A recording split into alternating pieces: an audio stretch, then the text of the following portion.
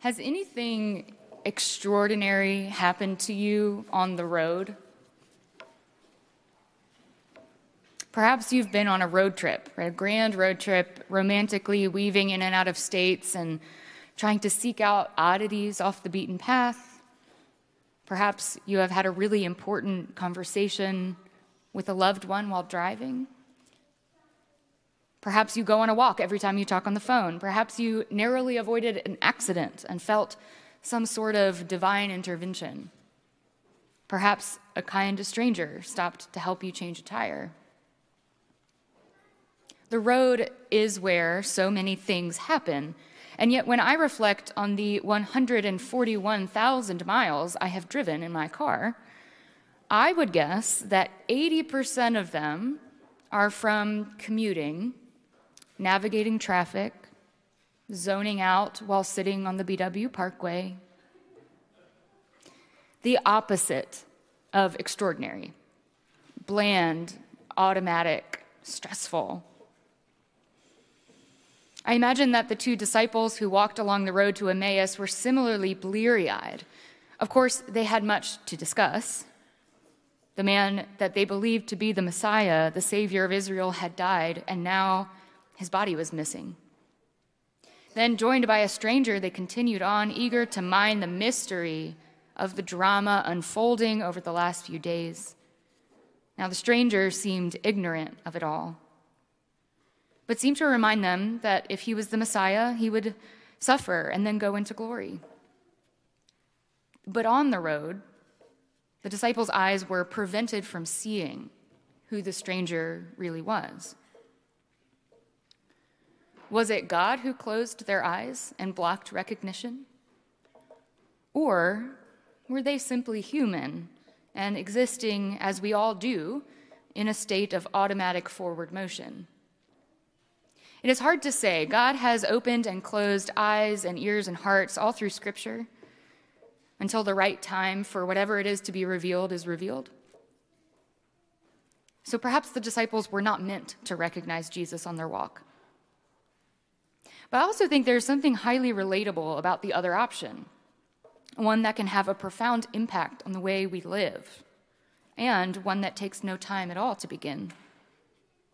How do we walk on the road and see for real? I think we have a choice.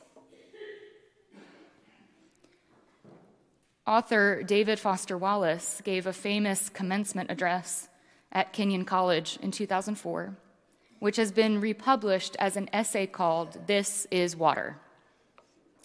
In it, he says he doesn't pretend to have any sort of moral wisdom for the graduates, except to remind them that they have a choice in the ways they look at the world when they are in the day-in, day-out monotony of adult life. The wake up, eat breakfast, get dressed, go to the office for 8 to 10 hours, stop at the grocery store, cook dinner, clean the kitchen, go to bed type of routine, and then you do it all over again. I think something of that sort is something we've all felt at one time or another in our lives, right? And so as we go through these motions, we are automatically seeing the world in a certain way. And it's usually through a self-centered narrative, right? About how I have to get home and I have to cook dinner so that I can go to bed at a reasonable hour, so I can wake up at the right time tomorrow. This is our default, right? I need to get home, so you are in my way, right? There's another choice, Wallace explains, an alternative way of seeing that I have taught myself to think about as often as possible, which is that we can choose to lift ourselves out of the automated self-centeredness. So the next time someone cuts you off in traffic, you could think to yourself, what a jerk. That's the PG version of what I say. Or you could think to yourself, what if that man has an extremely sick child in the back seat and he is racing to the hospital? Or what if the person who didn't speak to you in the elevator had been up all night with the sick spouse and is trying to grieve and function while hanging by a thread?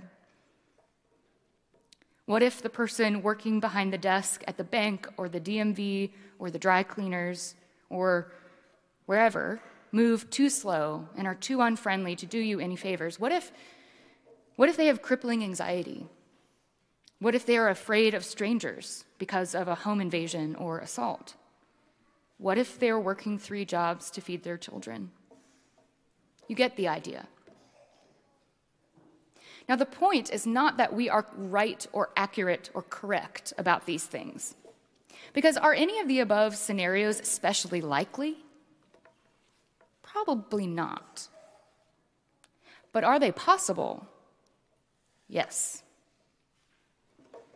This exercise helps remind us that often others' behavior actually has nothing to do with us, and that perhaps we are in their way.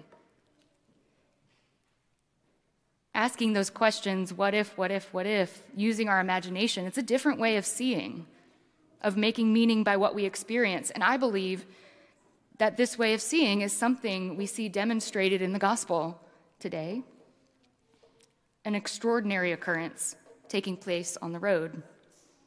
Because I do not believe that Jesus' appearance to the disciples was some sort of illusion or magic trick. I just think that sometimes we need help learning how to see for real in a way that allows our imaginations to offer the greatest amount of empathy possible for other human beings. And in the day in, day out, this is remarkable and revelatory. If we can open our hearts and minds to the possibility that we are traveling with others who might need some of our grace, if we have any to spare, we are feeling our hearts warmed by the presence of Christ, even if he is hard to see. And when we open our table to others and share with them what we have, then we will be able to recognize Christ in each person. Now, we don't usually get the chance to sit and have a leisurely meal with all those other people sitting in traffic around us. But that doesn't mean that we are unable to see others as just as complicated, fragile, and precious as we are. It is an extremely difficult thing to do all the time.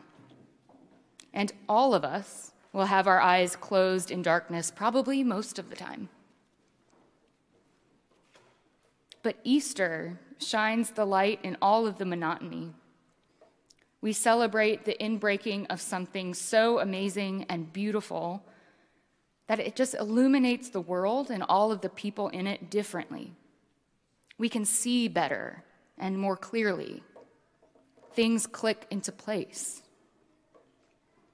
Christ invites us in word and sacrament into a deeper understanding of God's movement in the world, helping us to bridge the gap between our own isolation and desire for community. We can see differently if we allow our hearts to be open to Christ's presence in each person. You truly never know how even a small act of mercy can turn into an extraordinary experience on the road for someone else. If we're able to do this even just once, then we will know that the Lord Jesus is present, a precious encounter as we go along the road. In the name of God.